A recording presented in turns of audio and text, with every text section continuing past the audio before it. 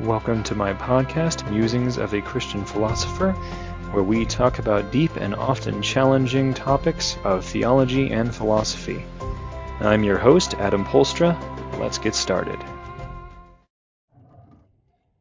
What makes a person a thinker? That is the question that I would like to talk about today.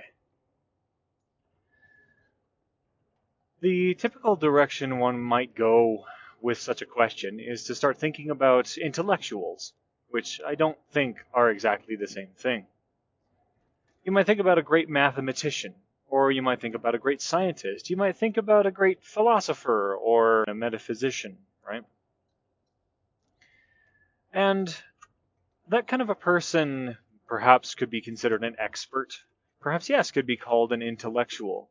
And they obviously, yes, do a great deal of thinking, and that is not without its merits, not without its rewards, not without its good, to some extent. But that alone isn't very much, if you think about it. Yes, they think a lot. Goody. What does that do?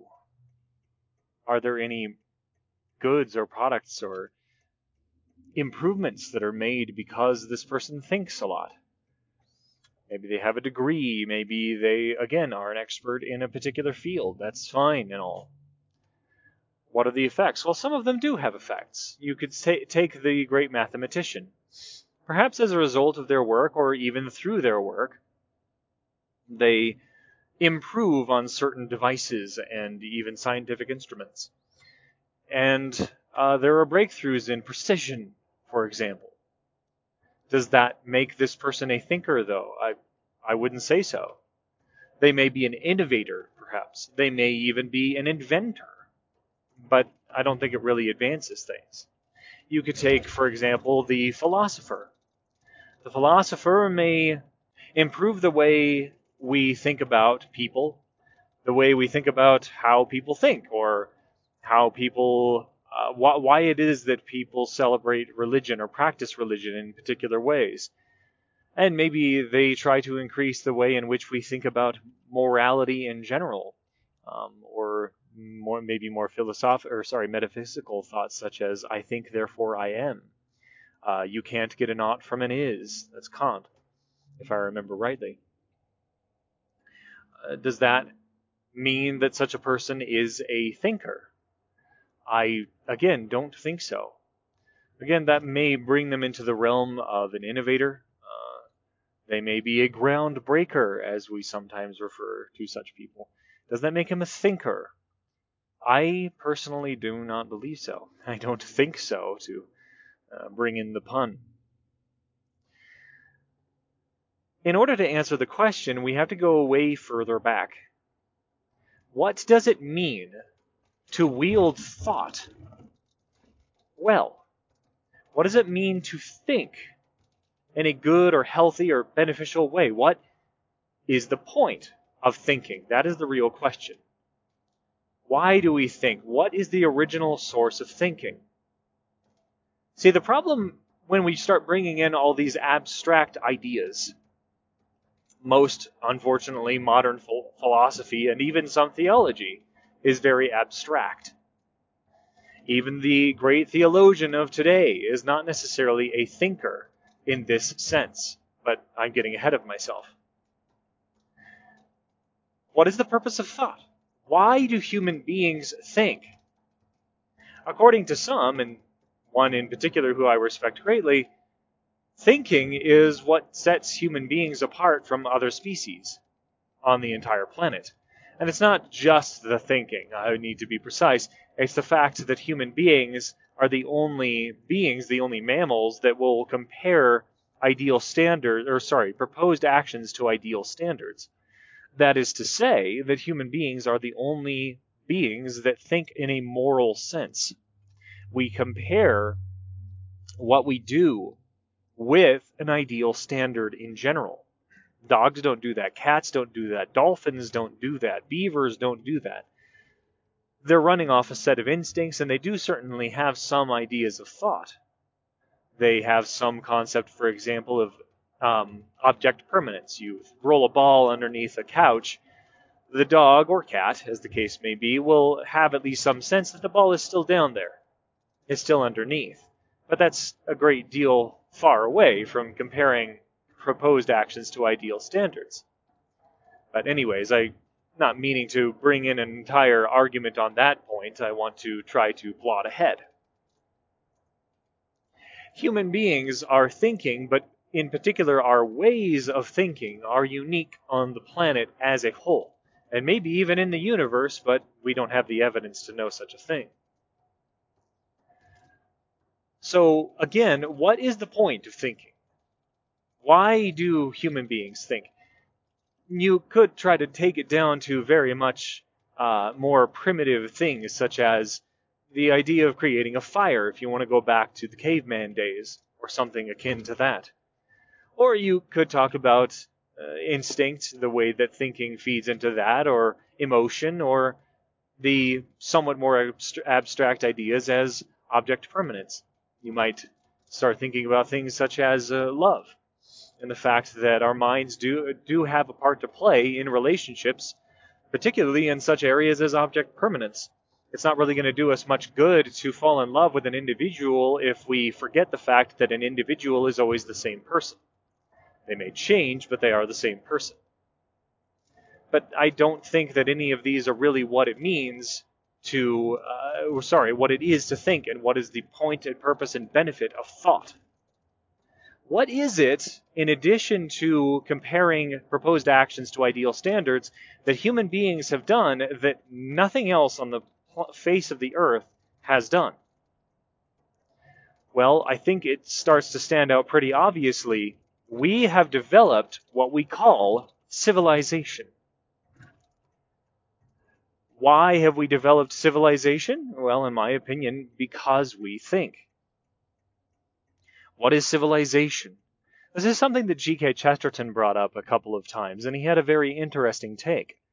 He didn't try to argue what civilization is, he argued the point that in order to answer the question, what is civilization, as I just mentioned, you would find yourself having to point to all kinds of various and strange and seemingly disconnected things. You would say, for example, that we have standards of ethics, and we have traffic lights, and we have vehicles, and we have the internet, and so on and so forth. We have windows. Civilization is a mixture of so many different things that have come as the result, originally, of human thought. We have developed the idea of architecture. We have developed mathematics. We have developed science, computing. We've developed philosophy. We've developed metaphysics. We've developed our very idea, our image of both what the universe as a whole is and what a single molecule is. From the largest thing we have, at least so far, been able to conceive of to the smallest thing that so far we've been able to conceive of. And of course, when I talk about the molecule, I'm including the smallest thing we know of, the quarks. Anyways, the point is that we have developed civilization, and no other being on the face of the planet has done anything even remotely like that. Now, you might begin to protest by talking about such things as groups of monkeys that have a sort of hierarchy, or even wolves have something similar, at least it would appear, but there's been some research that seems to contradict that. But that's besides the point. You could even bring up ants for a similar reason. You could bring up birds who build nests, and beavers who build dams. The point is not that we build at all. It's that all of these things that animals have done, they have always done, as far as we know. You might argue the point of evolution, and I don't particularly believe in macroevolution, but I'm also not afraid of it, as many Christians are. Many of my fellow Christians are. Anyway, but whatever the case, the beaver, as long as it has been a beaver that we understand a beaver to be, it has built dams in a particular way, and it has never done anything else. It has never developed beyond that point. Apes have a certain civilization, or at least a social hierarchical structure, but they have never advanced beyond that point. If they do indeed evolve, then we could argue that perhaps their systems would evolve with that, but it's never occurred, at least by our observation, in our observation. No species on the face of the earth has advanced civilization, has an evolved civilization, or evolved structures, or anything like that. They do not have evolved social structures. We do. Now, why do human beings have these evolved civilizations, social structures, architecture, and so on? Why do we do these things in the first place? Do we just think it's fun? Is it a sandbox? Do we want to ambitiously seek to solve social issues? Some people would argue that we do. But they're coming from a Judeo-Christian background, typically in the West, that insists on the idea that we uphold the dignity of human beings. That comes from Judeo-Christianity, originally. It does not come throughout history. We've thought of human beings as, well, if you're going with the atheists, nothing but mere animals, or if you're talking about, if you're going to bring up paganism, pretty much just the subjects of the gods and not really particularly dignified in ourselves. The gods are dignified, but not really us. The Judeo-Christian point of view, even though it has been largely abandoned, even guides some of the, quote, values of the woke. The reason why we advance civilization is not really any particularly held value. It's not any inborn instinct, in my opinion. It is because human beings face problems and we solve those problems. In my opinion, the best thinkers are the ones who managed to solve the problems. It is not simply because they have some sort of expertise, and through that expertise they make an innovation. It's because they may have been experts going towards the more modern times, but the point is that they found a problem and they solved the problem. Now, what sort of problem is the most pivotal and most meaningful human problem? If you're talking about a mere issue of, say, the stability of certain kinds of cements, that is an issue within architecture, and you may help people, including perhaps yourself, by solving such a problem if you innovate, but you're not necessarily solving the most common and most difficult issues that human beings face in our everyday lives. Again, if you're solving something in metaphysics, you might help with our perspective on existence in general and perhaps the universe as a whole. But it's not something that your average everyday Joe or Jolene, so to speak, is going to be really concerned about and really care about. It's not something that is going to solve their everyday issues. I would say that this is getting much closer to what it means to be a thinker in the truest and best sense of the word, but it's not quite there yet. The kinds of problems that human beings have always had to solve and still have to solve even to this day are personal issues of relationship and daily life. What does it take to be healthy? What does it take to be strong? What does it take to be courageous? What does it take to really love? What does it take to have healthy interrelationships with our peers? How do we not just do it, but do it well? How do we innovate, so to speak? How do we succeed in the most common, most everyday issues that every person, every human being has always faced throughout all of history? The person who can do that, in my opinion, is the thinker. They can gain that knowledge and spread that knowledge. They not only help themselves, but they help others. And this goes into another important point. If you can help other people, so to speak, but you don't help yourself, are you really helping other people?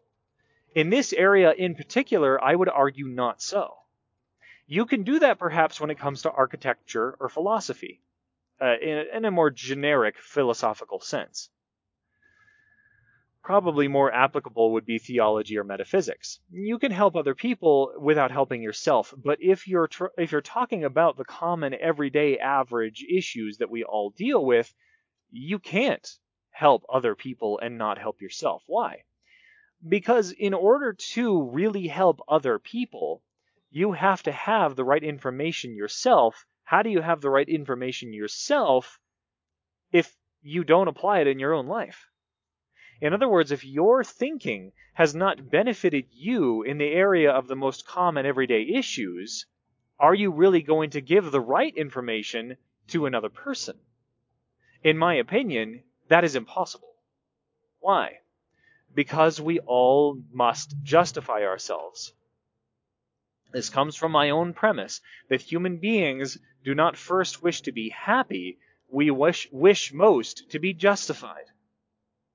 So if we are in practice not living quite right, we do not wish to out ourselves by admitting that we're not following wisdom.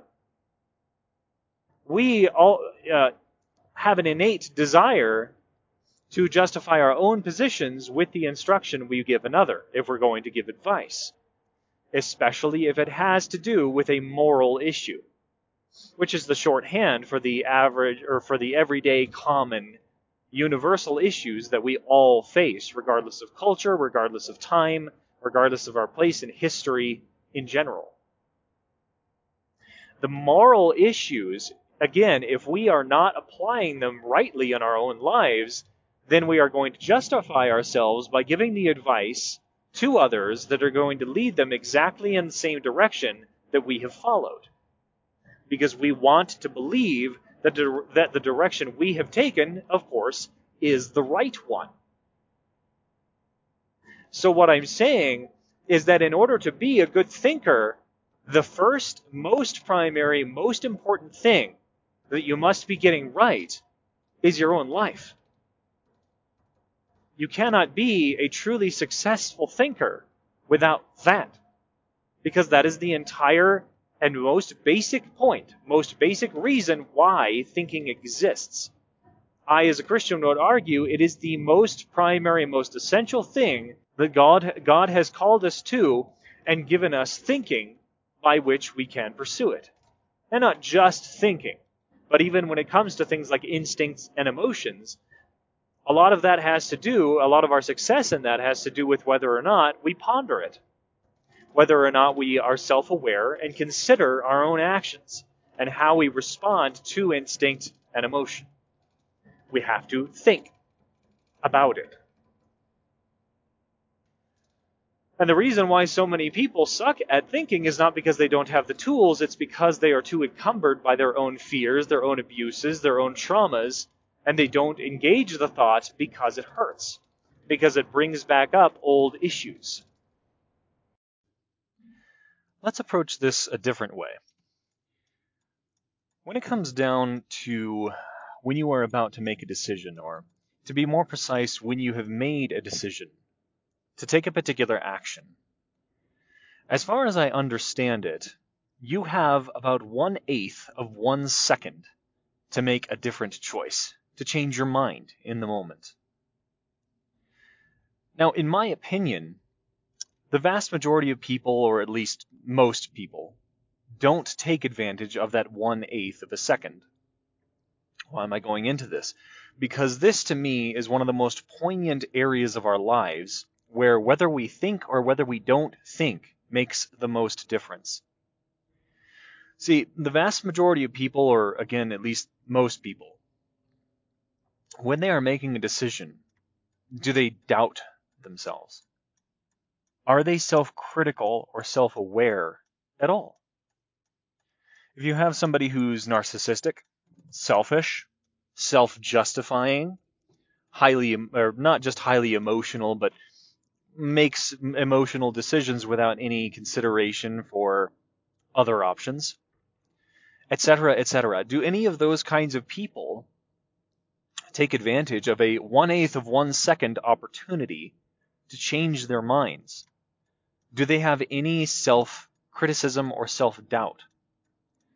You hear the words self-criticism and self-doubt, and you might think that these are negative things. Now, if you're talking about a complex, somebody who is constantly questioning themselves, not just in an instant, in a moment, in 1/8 of 1 second, but in general, they're lacking confidence, lacking any self-assurance whatsoever, yes, I would say that that is a problem. However, if you're talking about the moment of a decision or something that you're considering that is rather rash or emotional or impulsive, how important is it then to have some self-critique and some self-doubt, to be self-aware? In my opinion, it is of absolutely vital importance. Now, I'm not talking about paralysis. I'm not talking about the sort of person who is about to make a decision but then simply stops. I'm talking about the mere capacity to consider what you're doing as you're about to do it. Do you consider, what if I'm wrong? What if I'm about to make a big mistake? Do you have the capacity to question yourself? Or to put it another way, do you have the humility to consider that you might not be making the best decision? It is arrogance. It is selfishness. It is, in my opinion, a lack of thinking that leads us to simply make the choices and not consider any alternatives. To simply plod forward and assume that we're making the right decision. Again, going back to the self-justification point. Thinking that we're making the right decision no matter what, whatever it might be based on, instinct, impulse, emotion, reaction, doesn't matter. If you are thinking, you have the capacity, as I have been arguing these last few minutes, to do something different, to change your actions. If you are not thinking, in my opinion, you're just going to keep plodding forward. That 1/8 of 1 second in the moment, in my opinion, is only taken advantage of by those who think. So the way I would put it is in a sort of parallel to the scriptures that Paul wrote in the epistles, when he talked about the fact that I could speak with the voice of angels, I could give everything that I own,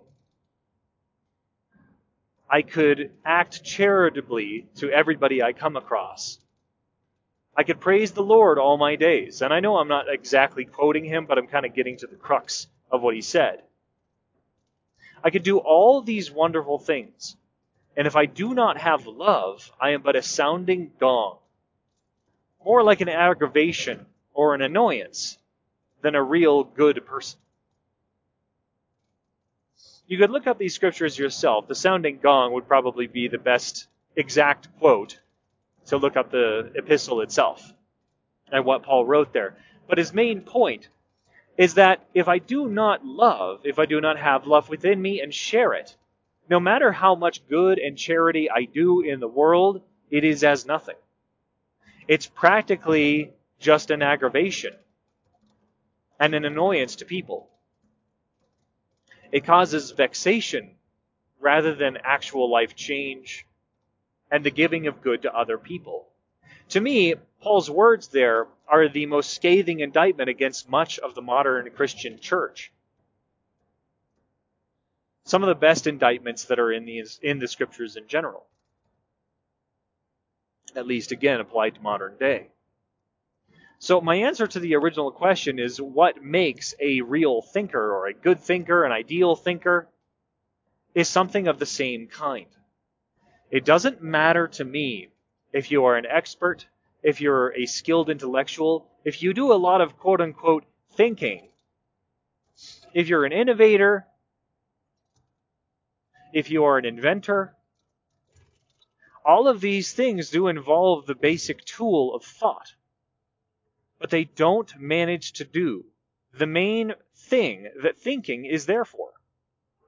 The fact that we have developed civilization to such a large degree, I think, is part of the reason why we've forgotten this basic fact, or this basic truth. what thinking itself was originally for. It gives us enough flack, enough distraction, enough complication and abstraction that we seem to think that we can just ignore the basics and be just fine. Because we figured out how to build fancy cathedrals and have air conditioning and refrigeration. Because we have the internet and we have all this information. All the information in the world, all the thinking, all of the studying and reading and so on that we could possibly do does not lead up to actually solving your everyday issues, actually succeeding in your relationships, and so on, actually living in a moral fashion. If it doesn't do any of those things, in my opinion, it's practically useless. Yeah, it's great that we have surplus food, that we have antibiotics, that we have showers and bathtubs. These things are fantastic, and I wouldn't not want to have them. But everybody who did these things, if they were not succeeding in their own personal lives, I would not call them good thinkers. Inventors and innovators and that sort of thing, sure. Intellectuals, perhaps. But not good thinkers, because they're not using their thinker to do what the thinker is there to do. We are to solve the most basic and common and universal problems. That's what thinking is designed for, in my opinion. So, that's all I had for us today. I hope, as always, it gave you a lot to think about. Until next time.